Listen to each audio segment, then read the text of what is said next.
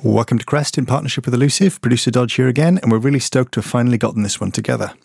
We wanted to interview Llywelyn Sponge Williams for ages, but what with him being a world champion and all, getting Rob, Tom or any of the others into the same place as him has been a bit of an ongoing project. But it all came together at the Wave in Bristol a few weeks ago when Llywelyn was having a quiet evening before day 2 of the Welsh Parasurfing Championships, which of course he won. So here's Tom and Steve White catching up with Sponge for an absolute must-hear. It's Wales' first ever world champion and he's talking to Crest. Enjoy!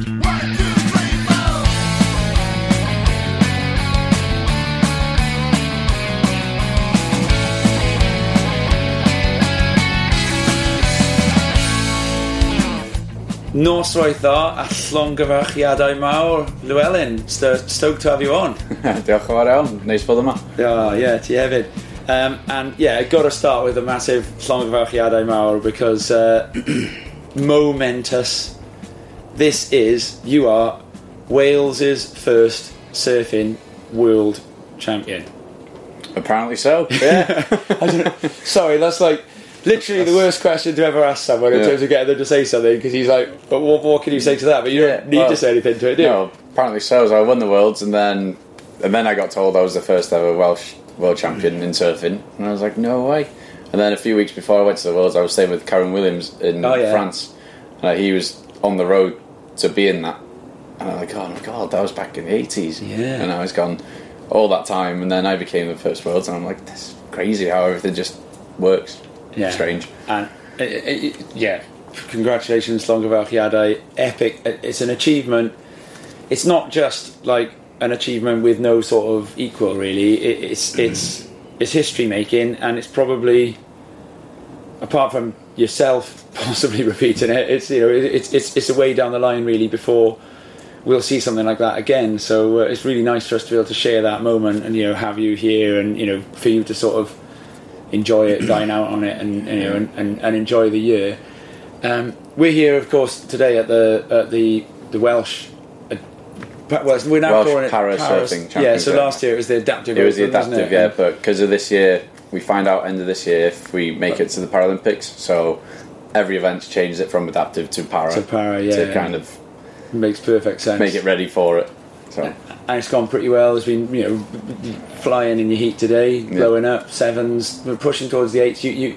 Sam Bleakley and I on the comms were like expecting the judges to go 8 on that 360 you did, but you were a bit. I did say to Sam, I was like, I think he's going to be thinking about how he can do that 360 a bit better. And I'm thinking about how I'm going to do it better tomorrow. Yeah. It didn't feel. It felt like I did the first bottom turn. It felt good, and then as I was like rotating the board at the top, I kind of stalled. Yeah. From moving the weight to my knees, so it kind of felt slow to come back into the wave, but I pulled it off. So that's what I wanted to do. I just love the analysis you've got there of your own surfing. Yeah. I suppose that is what makes that kind of world champion.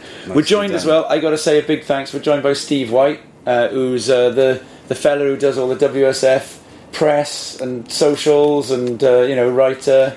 Yeah. What else are you? A gentleman, thief, a scholar, and a rogue? Doing the locomotion like Kylie Minogue? All those things. None of those things altogether, more or less. You're going to pick Llywelyn's brains a little bit as well. Yes. Let's go back first of all, right, to the year before, which I know has been a painful topic, but now it's no longer because you put that ghost to bed. So you should really have been world champion in 2021. Oh god, terrible. But for an interference. Yeah. I'm becoming known for my interference calls, which is bad. But yeah, I don't know, from surfing where I surf, it's like busy and you get on a wave, it's like, oh, sick, and everyone's like, oh yeah, okay. But then learning how to be in a competition and seeing how it all works, and the priority board, like Red was in priority, he went for a wave, Yellow was in priority, I thought he went for a wave, and I paddled back out and I saw this wave of the day coming in, so I went for that, did my bottom turn and looked up and Yellow was dropping in, and I was like, oh no. I instantly knew. There's a picture of me looking at him like, no. And Yeah. So it was to do with the priority board really, rather than in the last 3 minutes. Okay. So through the whole comp, the heats were 20 minutes and then the finals were 25. Then in the last 3 minutes I had an interference. So you got 22 minutes of the way towards 2 minutes more. I didn't have to go for the wave. You didn't need it. Didn't need it.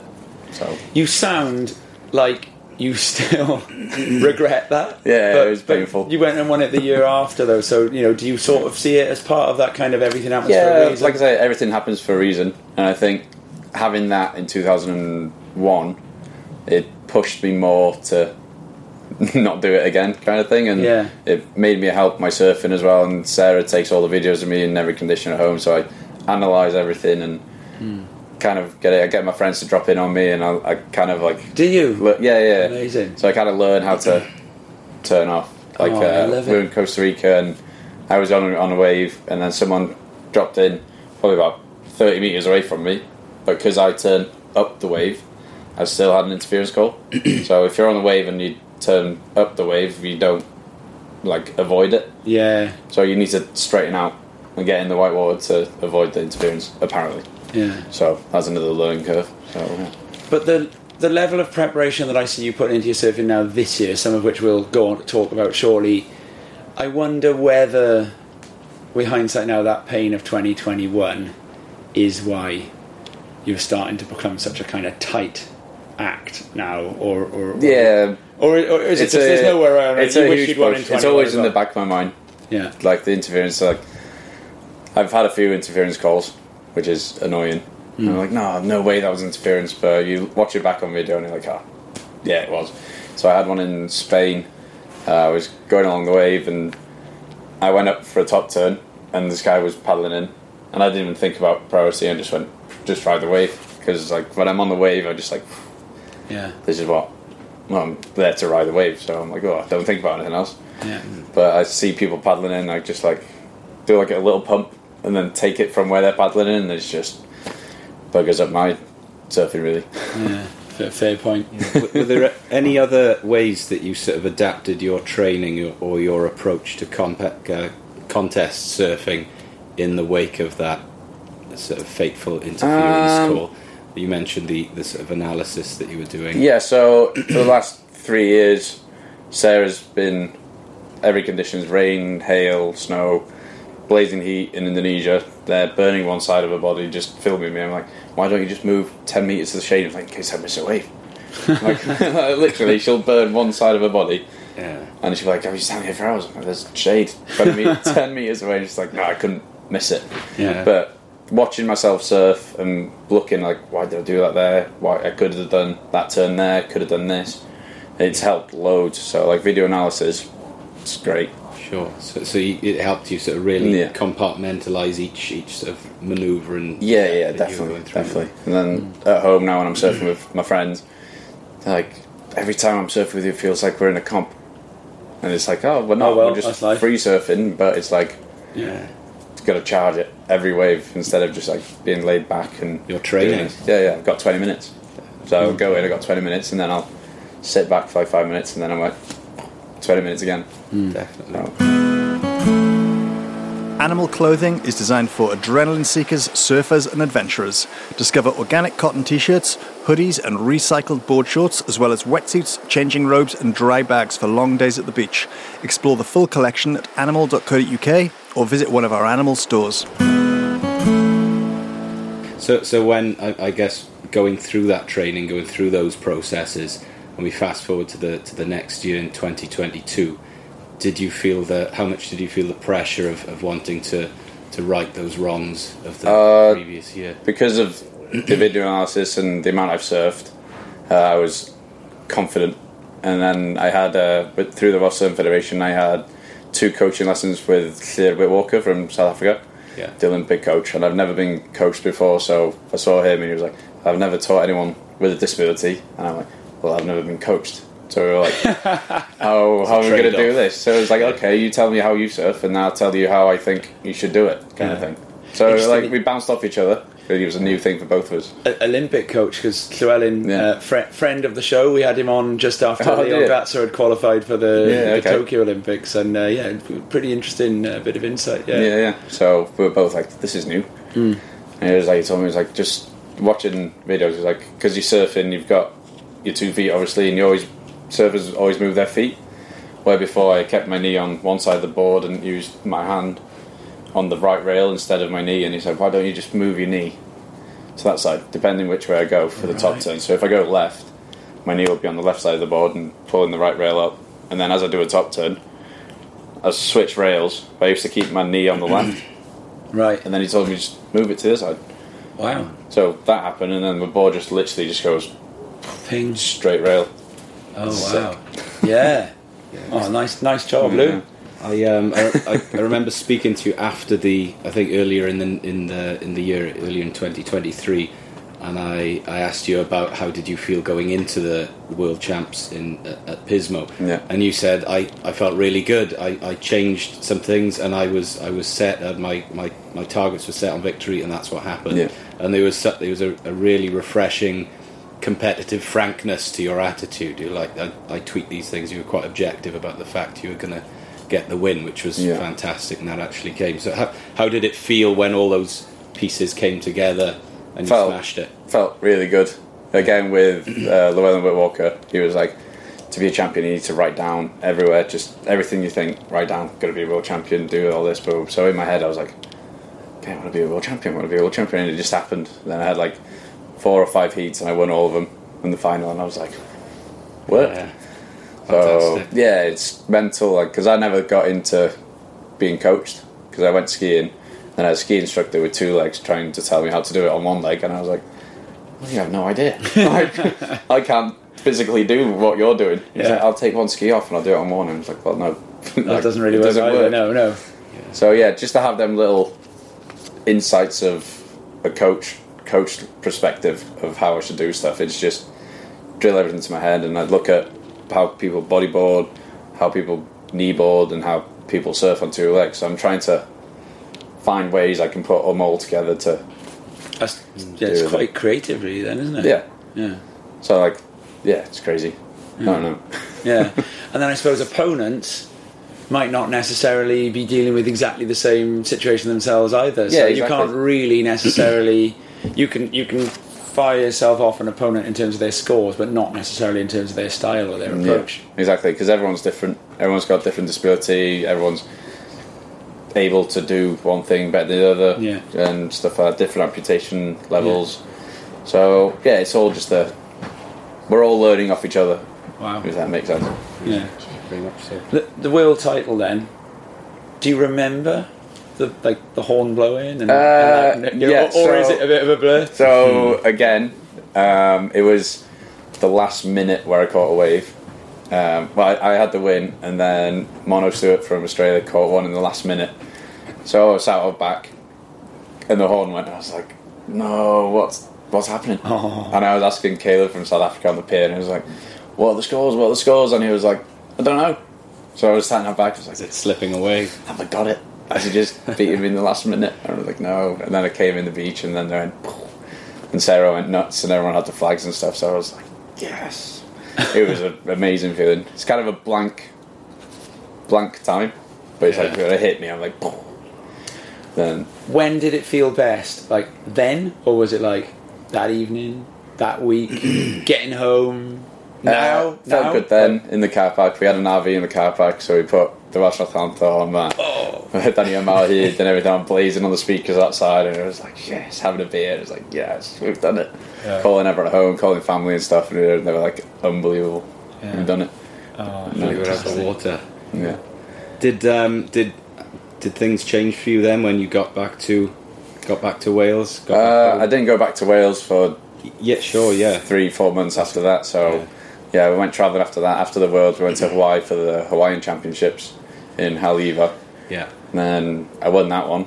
And then we went from there to Indo for 3 months. It was amazing, just surfing every day. Was it Lombok you went to in Indonesia? Went to Lombok, so we went to Bali, we go to Uluwatu. Yeah. Everything. Uluwatu is just, everything's there. You got bars, food, restaurants, amazing surf.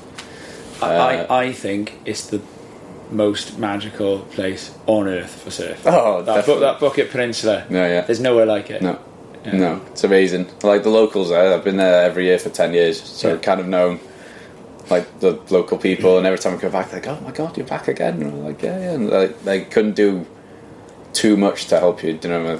You get there, like, what do you need? Do you need a taxi? Do you need a boat? Blah blah blah. Just like it's just amazing. And then we went from there to Lombok. Waited there for swell for like 5 days. It was like, there's swell coming. because I had another friend there from Germany that has one leg. So he was like, oh, the swell coming. So we waited there for 5 days, and the swell was like, oh, it's coming tomorrow. And he was like, it went on for like 8 days, and the swell came, lasted 2 days, and then we went, okay, where are we going now? So we went to the Mentawais. Unbelievable. Like, it's the clearest water, amazing waves, nothing else to do there.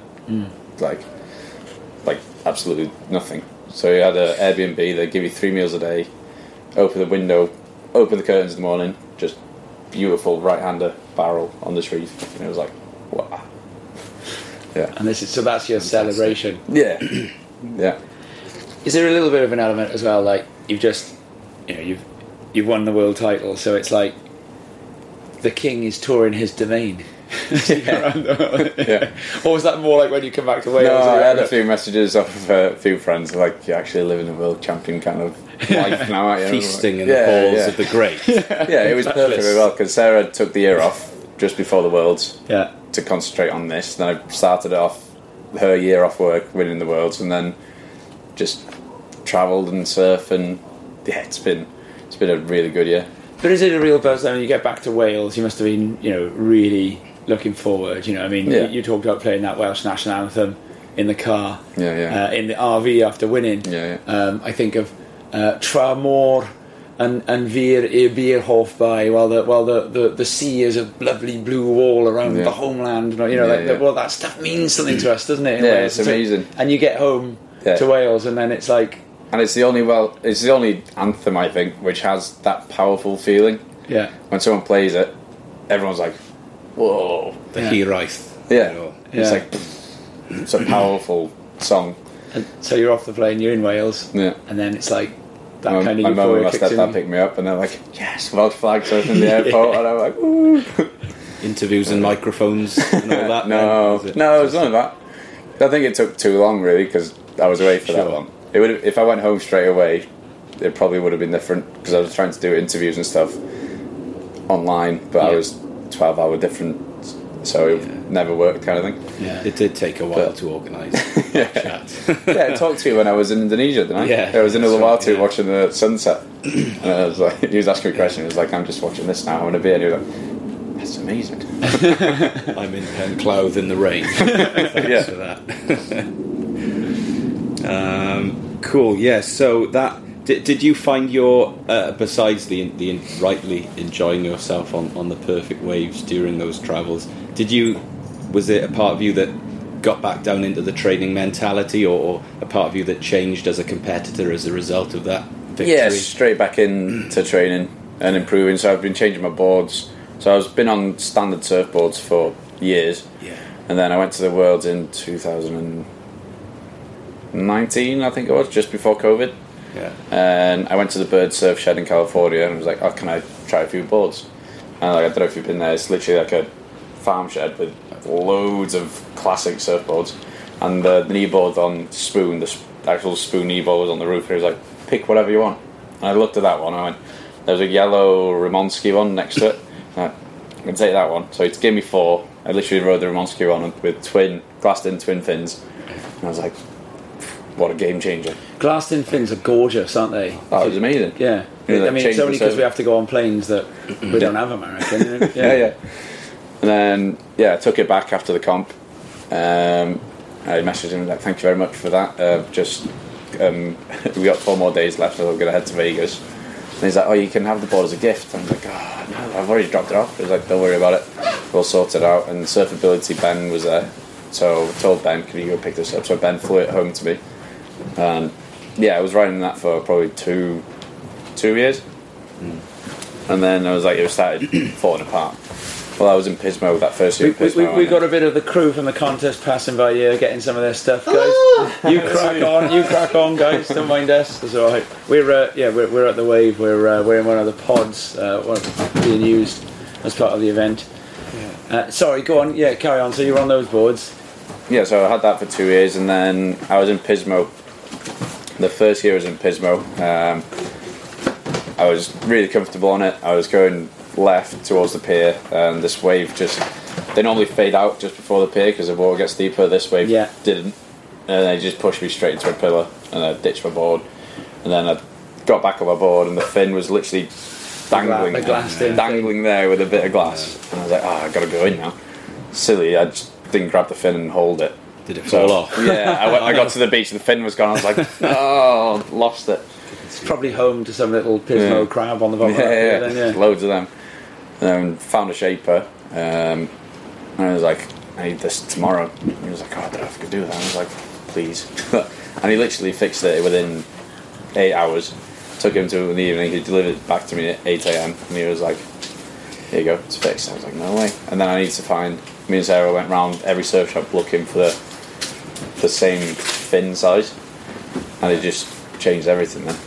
So it was bad. So I popped one fin, and then it creased the whole side of the other one, and the other one was kind of popped out. So I could glass that one back in, or I could take them out and put new fin plugs in. So I was like, put new fin plugs in, and then I had they were tiny fins. They were like small size, like thruster fins, but I used them as a twinny, and the whole board changed again. So adapt and move on. Yeah, it was crazy. I've been buying boards. I've got like 15 boards at home of different things. I'm like, oh, try these. I'm using the same fins in every board. Yeah. And then I started changing fins. And I'm like, oh my god, it would have been way cheaper just to change fins from the start instead of buying new boards. Yeah. That's the way it goes.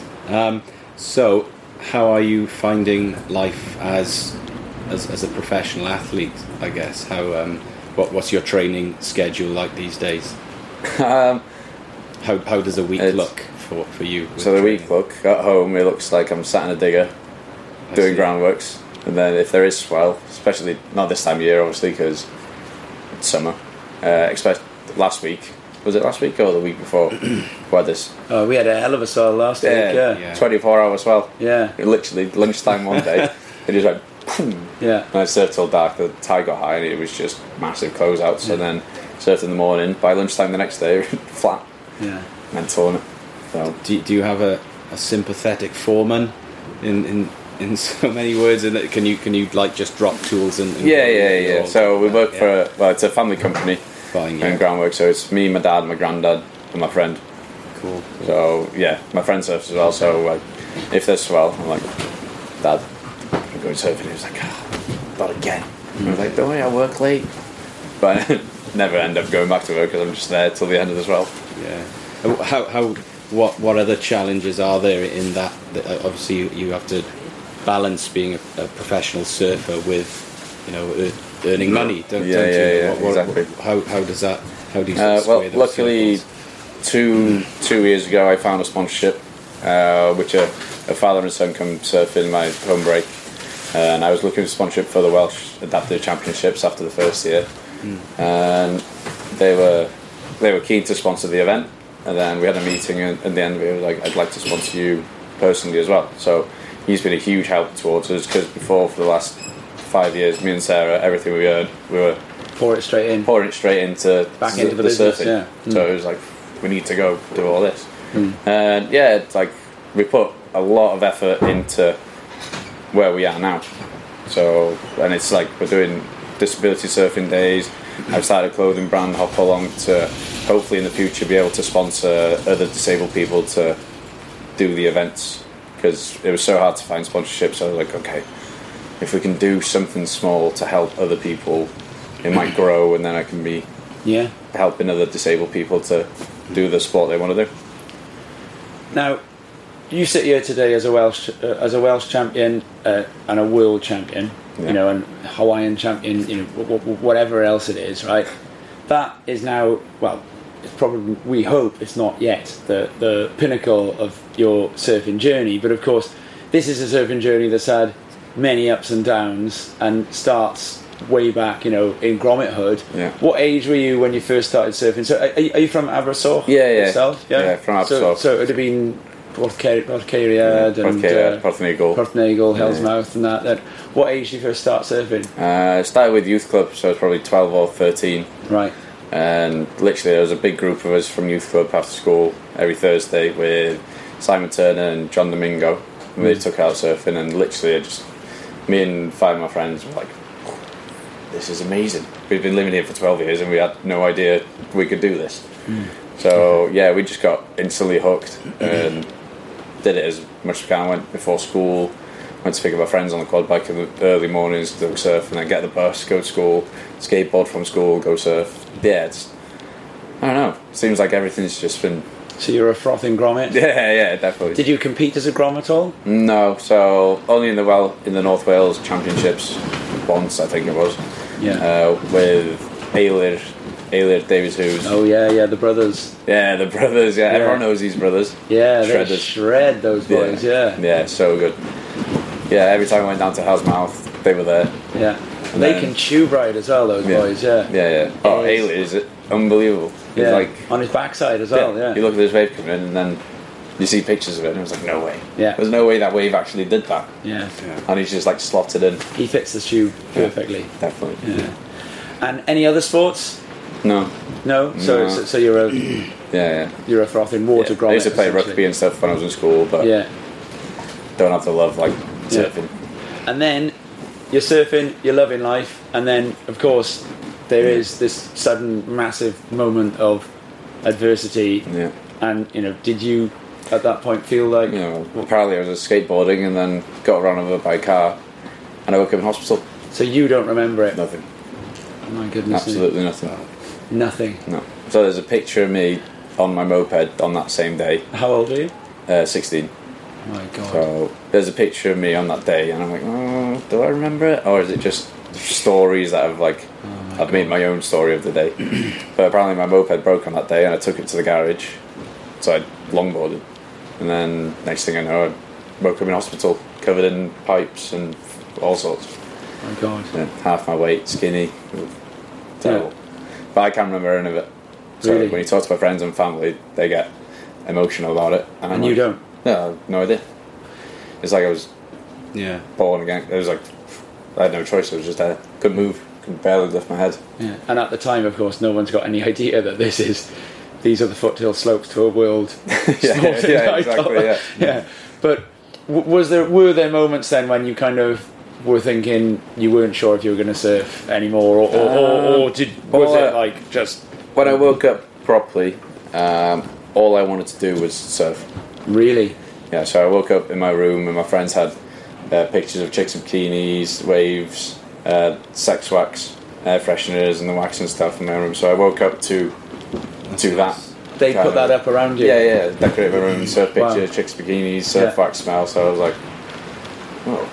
And then I had just the drive to go surf again. So it pushed me through my physio and to get out of hospital to just get back in the ocean. And the doctor kept saying no, because I had a massive like a bed wound on the back of my head. Right. So I went because they thought I broke my back. So they kept you on. Yeah, they tied me to the bed.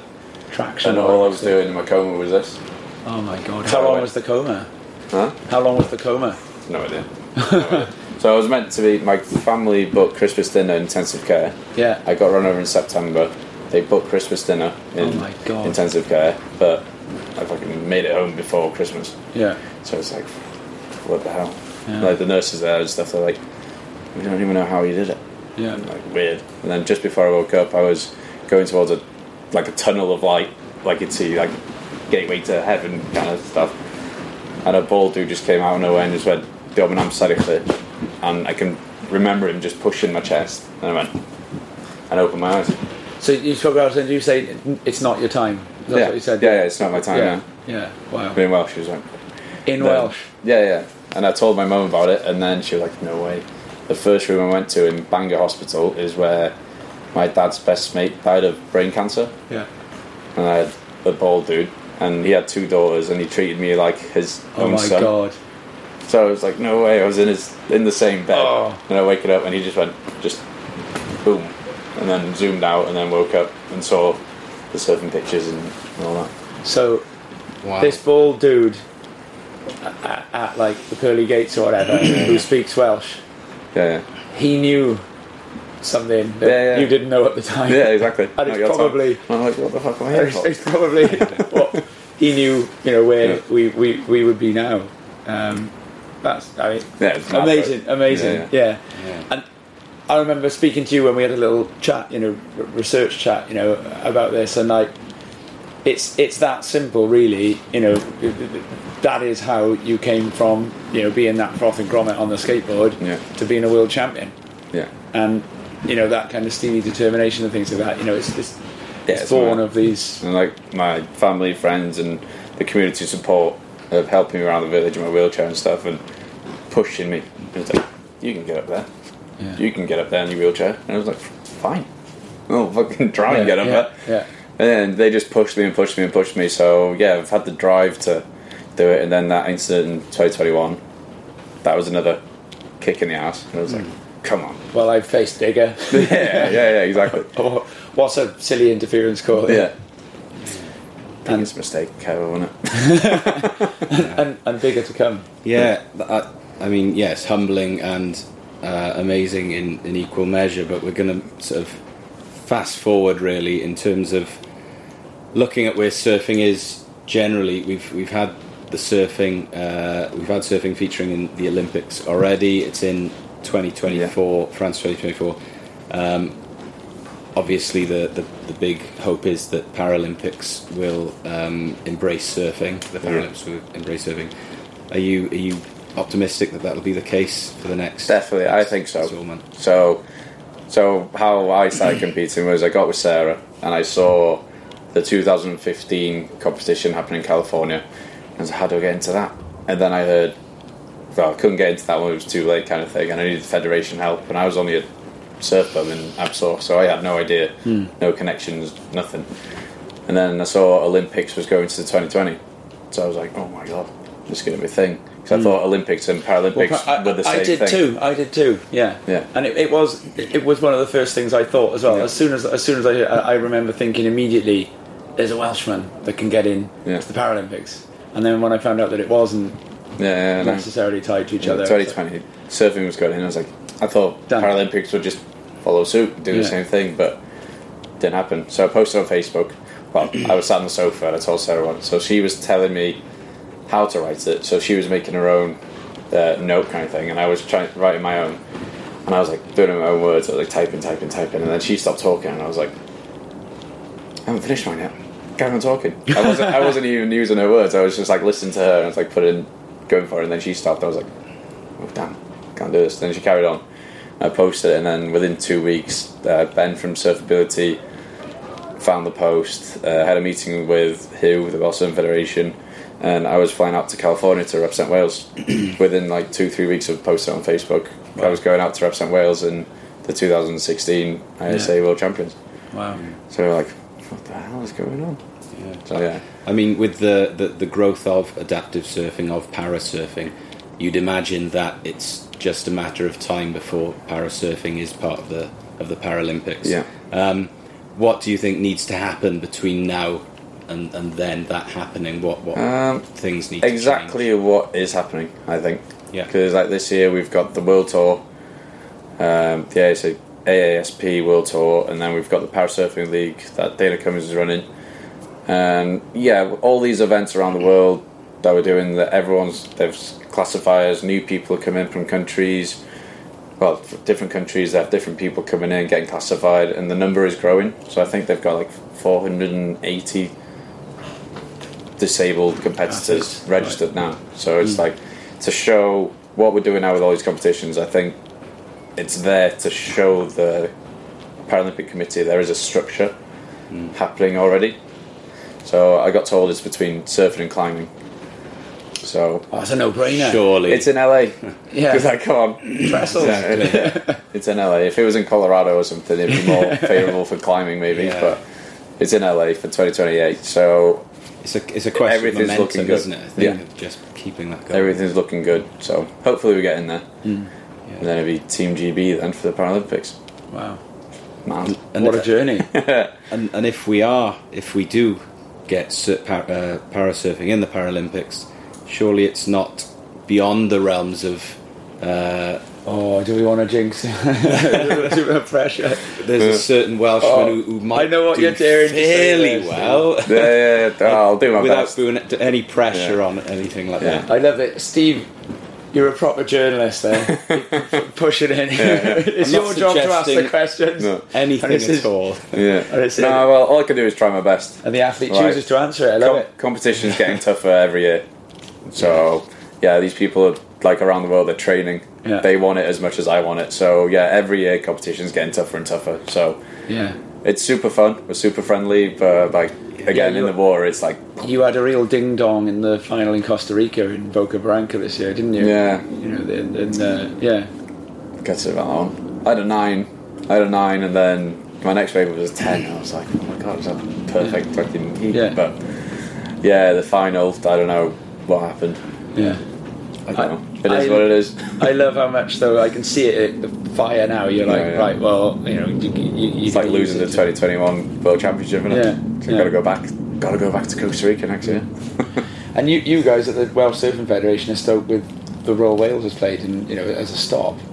100%. Yeah, it's amazing to see. You know, we've got the current para surf world champion flying the flag of Wales. Yeah. We're seeing the Red Dragon across the social media platforms, on television, and it means the world. So how significant is it for you to be the one to be flying that flag, and what does it mean in your opinion to Welsh surfing? It's a huge honour to carry my flag around the world and going to these competitions. Like, it's just best flag, isn't it? You know, it is the best flag. It absolutely is. Everyone else got crosses or lines or something like that. We've got a dragon. Like, come on. Wales as a stop on the world tour as well. Yeah. I just love that. You know, there's the world tour. We got Hawaii, Costa Rica, South Africa, Wales, France. So there's two circuits this year. So there's a world tour. Yeah. The ASAP World Tour, which is Hawaii, Costa Rica, and California, and then the Parasurfing League is where was the first one? South Africa, Costa Rica, Spain, Wales, France. They had one in the US. I think there was one in Puerto Rico as well. So I think there's like 8 stops in the league and 3 stops in the World Tour. So, and is Wales a stop on the league because of you? Yeah, so the way in 2019, I think the first one was, I went to the US Open, and I just, registration desk, I put an A4 piece of paper because the wave pool in Snowdonia open. Went, who would come to Wales for a wave pool comp? End of the day, I went back, I had 40 names, and I was like, let's do it. You've got to make this happen now. Bingo. Yeah. And it just asking a few people, found a sponsor with Abersoch Land and Sea back then. They help different charities out every year, so they sponsored the event, made it happen. They had 22 competitors, I think, back then, and then COVID hit, which kind of stopped everything, didn't it really?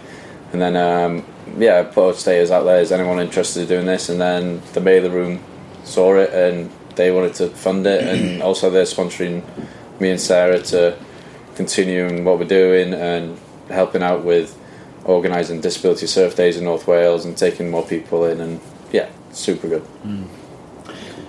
Let's talk about relationships, because you've mentioned Sarah a lot. Yeah. I tried my best to see if we could tune her to sit down with us, but she's stepping back and letting it be all about you. But it is massively about Sarah as well, isn't it? So Sarah Gibbons, right by your side the whole time. Yeah. And also, sorry, it's a bit odd that I'm asking about the two of them side by side here, but just the idea of relationships and having good people around you. Yeah. You work really closely with Johnny Purton on equipment. Yeah. As well. Yeah. Just talk to me a little bit about relationships. As much as you're comfortable talking about Sarah. And then, Sarah's. Let's go, Sarah. First. Sarah's a rock. So she got me to post on Facebook about what I wanted to do. Yeah. We got to do what we were going to do. She could get time off work. The bank supported her to come follow me in competitions. She carries my surfboard in every airport. 2 surfboards. She's small. She was carrying my surfboard, suitcases, rucksack, running through airports and stuff, and I'm like, what a trooper. You know what I mean? And then, she's there. She's the best cheerleader you can ask for on the beach. Everyone's like, this woman's crazy. She's there with a whistle, flashing around, like, ooh, fag and everything. She'll call foul if she thinks something's not good as well. Is she here, is she? No, as in, like, in a heat, if she sees she sees a score or an interference call or something, she'll say what she thinks. She'll call out. She'll argue with whoever she needs to argue just to get the point through. But I've been surfing like small waves in the world once, and I was catching waves. It was only small, so I'd have to hop back out, and she's there on the shore about 5 meters away. She's going, "Get back out there, go on!" And I'm shouting back at her like, fucking go in. Come on, I'm hopping out. Can't go any quicker. So, yeah, she's huge support. And when I go surfing with friends at home, I come in, I have fun surf, every surf is fun. And I'm like, that was so good. And she was like, no, that was terrible.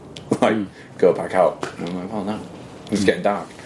And she's like, she'll tell me if I'm doing good, she'll tell me I'm not. She'll video it, she'll tell me, like, look.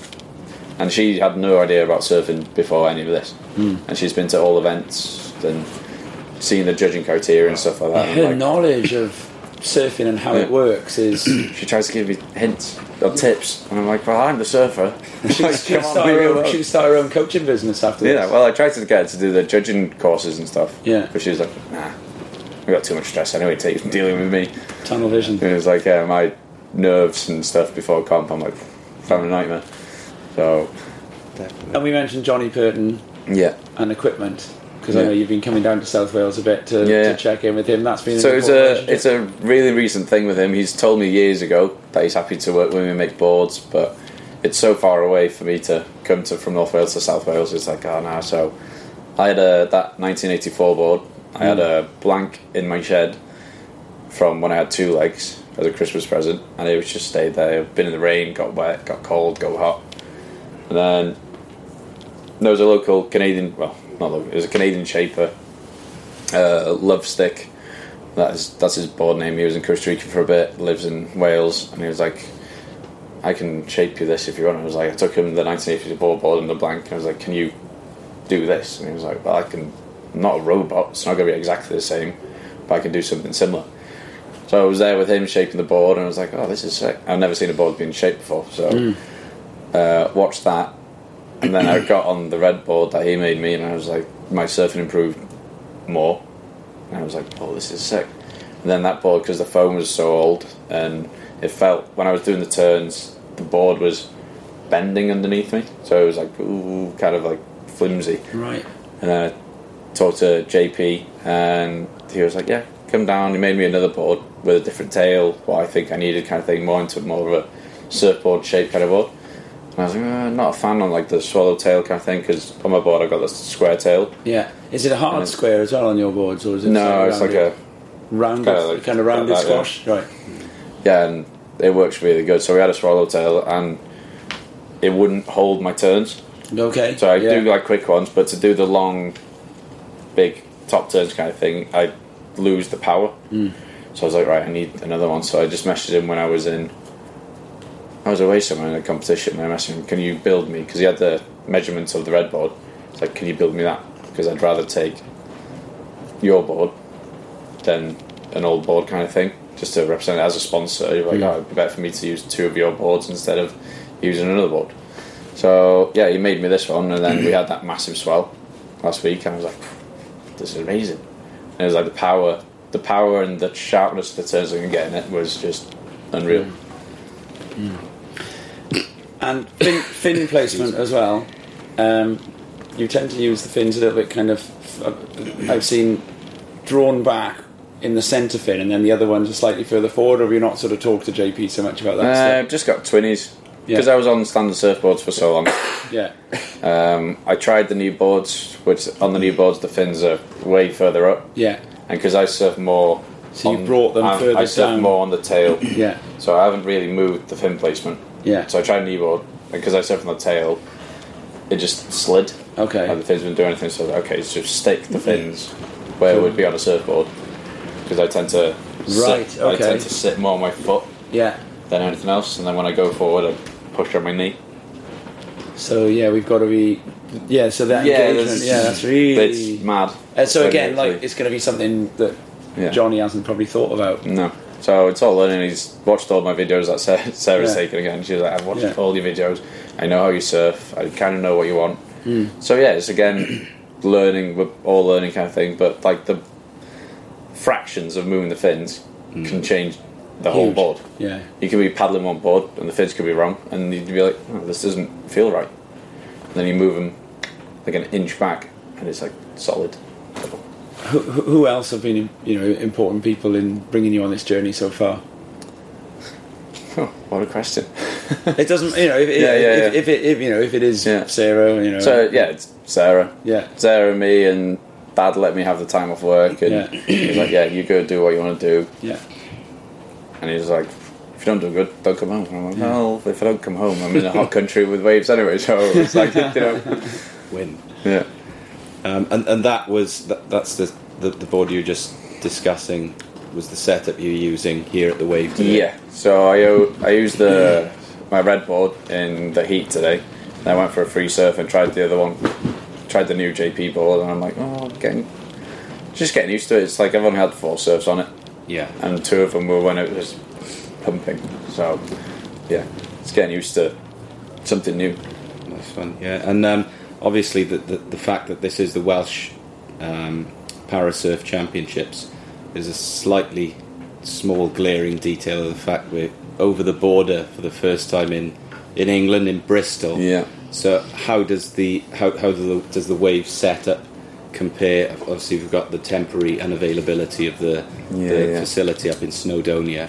So how are you finding the Wave setup, the environment setup here at Bristol? Because we've had the English Championship here a few times, so we kind of knew how it was going to roll, and normally the judges would be on the pier, but then we moved the live feed up to the top of the balcony, and I stood up there and I talked to Tim, and I was like, can you put the judges up here? Because you can see the whole wave instead of half the pier. I think it's way better setup. Yeah. And to get my sponsors flagging up there and having the Welsh flags over the border in England, it is like, yes, this is good. It's like we're expanding of it. So, it's good, but it was a really stressful thing to do, because Snowdonia, we had it lined up, we knew what we were doing, judges knew what we were doing, live feed knew where the camera was going, we had the food, the highlights, the venue after the after party kind of thing.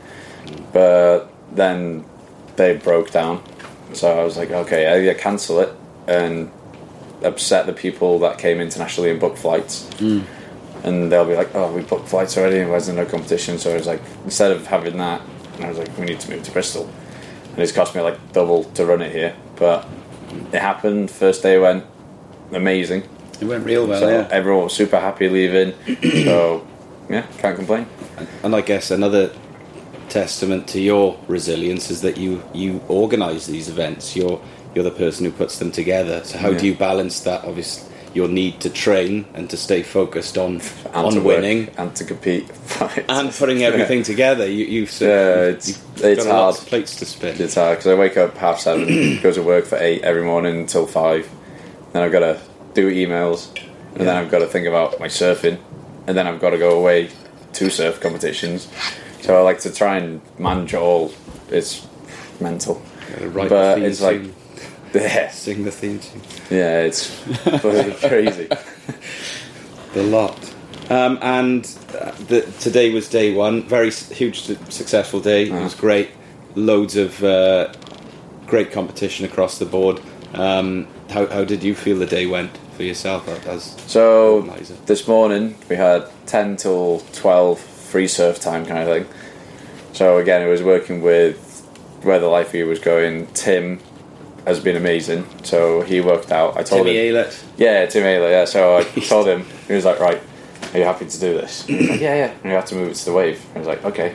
So I gave him the list of athletes, and then we found out how many waves we get in an hour, how many waves we can miss, and all this. And he said he's had sleepless night for like 2 weeks trying to focus on this. And then of course he judged in Boardmasters last weekend, so he messaged me like, I can't do anything until Tuesday. So literally between Tuesday and Friday and today, he's just been drilled on it, and he was like, right, we could do this. And I was like, oh, something's got to change.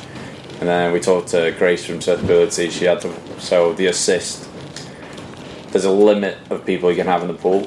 So the people that need assist, they have a pusher and catcher. So that's a massive amount of support where you can't put the people in surfing. So Grace was working all that out, Tim was working all this out, and then Grace was like, no, you can't do that. That will not work. And then Tim was like, oh God, back to the drawing board. And they worked together really well and figured it all out. And today was amazing. And then again, Sarah there telling everyone what colour to wear, what time you're in, because everyone was like, what time are we in? You know, we can't give you a time because we don't know how long. We've only got 6 hours a day to run the comp. So it's like they're going to get 5 waves, and then you go in and get 5 waves. So But it worked really well. Everyone's happy, and so stress is gone, kind of, until tomorrow morning. I guess for people who may not be as familiar to surfing environments, you're organising a surf tournament in a wave pool. Yeah. How different is that in terms of the logistics challenges from organising a surfing competition in the sea? Well, that's something you can tell me, because I've never done one of this. Right, sorry. Okay. Yeah, I don't know. It's just, well, like I was talking to Jose from California. He came over and I was like, "Are you good?" And he was like, "We have waves." Sure. And we've flown to some countries for competitions And before, there's no waves. Yeah. So at least we're guaranteed waves in a wave pool. If it was raining, we still have waves. They're going to be clean because it's sheltered. So yeah, it works good in a wave pool, but you don't get the same feeling as you would in the ocean.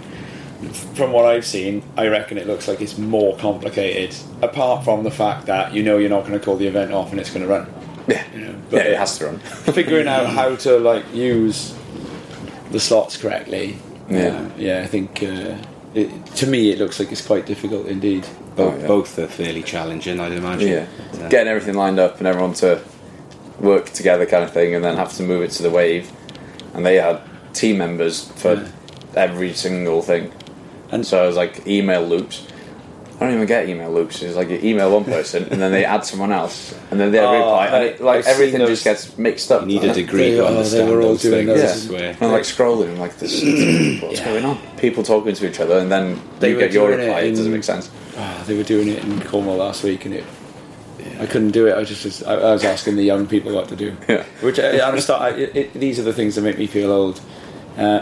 And of course, you've got to pull your finger out now then and work out to do a proper 360 tomorrow. Then, I know. Yeah. I know. And then if you do, well, you're in the lead. You're top of the leaderboard anyway. Yeah, but, you know what? Open to Got to defend. do 2 tomorrow, aren't Is that the plan? I? Yeah, got to do 2 on that. I'd like to see. I reckon trying to stick one of those things in on that end section as well when it kind of shallows up. Yeah, with that little well. shallow section. Yeah, I don't know. Sorry, I shouldn't be. I shouldn't be kind of tricky. Coach It's going to be in my head now, isn't it? Yeah. Watch me. Well, you're on the leaderboard, aren't you? And there's 5 waves to go, and at the moment you're top of the leaderboard. So in a way, you've got to find something. just Is it that 7.83? And I'm trying to think what waves you've got to throw. 7.5. So anything less than 7.5 is no use to you. No. And the thing is, every wave's the same. So it's not like in the ocean you can sit there for 20 minutes and wait for that wave. You can think that's got the potential to be that 7.5. Where here, every wave's the same, so it doesn't matter what wave you go for. It takes the strategy out of it a little, maybe. You just got to go for it. Do better than 7.5 on that wave. So you're going to defend this title? Yeah. And then? I'm going to try. And then the world title. Yeah, well, we go to... And it's after this, in 2 days, we go to... Well, we fly to France, first, and then we drive down to the Pantin Classic in Pantin in Spain. And then from that we drive 1 day event there, and then back to Anglet for the French PSL event. Right. And that's then the European tour done. So it's had Spain, Wales, France. That's the European leg. And then we fly back to Manchester for a night, and then we fly out to California for the final World Tour stop. And it's Huntington Beach this time. No, this is going to be Oceanside. So is it this is the Oceanside? World Tour, yeah. So the World Tour's moved to Huntington in November. Okay. So yeah, this is the final stop in the World Tour. So I've won Hawaii, and Mono's won Costa Rica. Yeah. So this is the final. So all I need to do is place higher than him, and I've got the title. And not get an interference. Yeah. And then we get invited. If I win, we get invited to the Waco wave pool in October. Oh wow, in Texas. Yeah. Oh. So I was like, that's another sub-goal, push, isn't it? Yeah. Yeah, well, the one other thing I wanted to ask you about is the clothing label as well that you're doing, the Hop Along clothing. Uh-huh. That is also it's going to be taking up some of your time too. Yeah, it makes sense. So this year I've been busy with everything else, but I'm pushing it. But next year I'll have more time to do it. So yeah, it's a brand I've started to be able to help people with disabilities to try and. So the bigger the brand gets, the more help people with disability will get to go to these events and do it, because it's really hard. Like, I know a lot of disabled surfers, and like we can't get the funding to go there. I'm lucky I got a sponsor from the mailing room to be able to do this, and Sarah got another sponsor, which is Spencer Hunt for us. So yeah, with that and the time we can get off this year, because Sarah took the year off, it's like we're building something. I have no idea. You have no idea what the future holds here. So I'm taking every day like, okay, we've got to do this. So And where and how can we support the merchandise at Hop Along Clothing? I've got an Instagram page, Hop Along Clothing, and a website. So yeah, if you can go on there and buy some stuff, that'll be mint. And the website's off via the Instagram page. There's a link on there. Or link, what's the word for it? Steve, Linktree, is it, or whatever? I don't know. There is a digital phenomenon known as Linktree. Yes, right, okay. I think it's a right under the feeling the pressure. It's a place where you can view a list of your social media platforms. So you've got Instagram, LinkedIn. I've used totally the wrong Twitter, terminology there. Then. X rather, not Twitter anymore. Right. Facebook, etc. So it's a list of where you appear on your social media presence. Didn't even know about that. Oh, I thought that was how you buy the clothing then. So you just buy the clothing through what was it called, like hopalongclothing.com. I think we .co.uk, yeah. We need to investigate, I think. It'll show up. I'm going to be investigating. So there's a platform, you got all your pages on. Whether it's a platform or a tool or a function, I'm not sure it's what like the family tree of your You've media talked pages. yourself into a bit of work here. Whatever it is, I'm going to go away and revise on it all, I can give the perfect answer in the next interview. So but hopalongclothing.com is the .co.uk. Beg your pardon, is the primary target. Well, look, Cool. I can't thank you enough for your time tonight. Thank you. I'm going to try to thank you enough, but I can't. So I'm just going to say thank you. Diolch yn fawr. It's been an absolute pleasure catching up with you, and I really hope to be catching up with you again down the line to learn of what's. I don't know how easily one can go on to bigger and better things when you're the first ever 2028 now. World I'm going to talk to you next champion. the Paralympics next. Well, just goodbye to y'all. Bring the gold to the next interview, and we'll chat about that. How heavy do you reckon the medal is? And will you put it in your teeth? Oh, we're getting ahead of ourselves here now, aren't we? We're getting ahead of ourselves. I tell you what, though, we had Yolanda Hopkins on in the last episode, and it is sick when she walks in and she sits there and you see the Olympic rings tattooed on her. Boom. And you do think like, you see like, the Iron Man tattoo or something, and like a few times. Please, no offence now if anyone listening has got an Iron Man tattoo, but I've heard irreverent comments about the Iron Man tattoo, like bloody Iron Man tattoo, and I've always said like, I don't know. I think if I completed an Iron Man, maybe the Olympic tattoo, the Olympic one. It's a big statement to walk in with and lay that on the table before we start. No one's taking that away from you.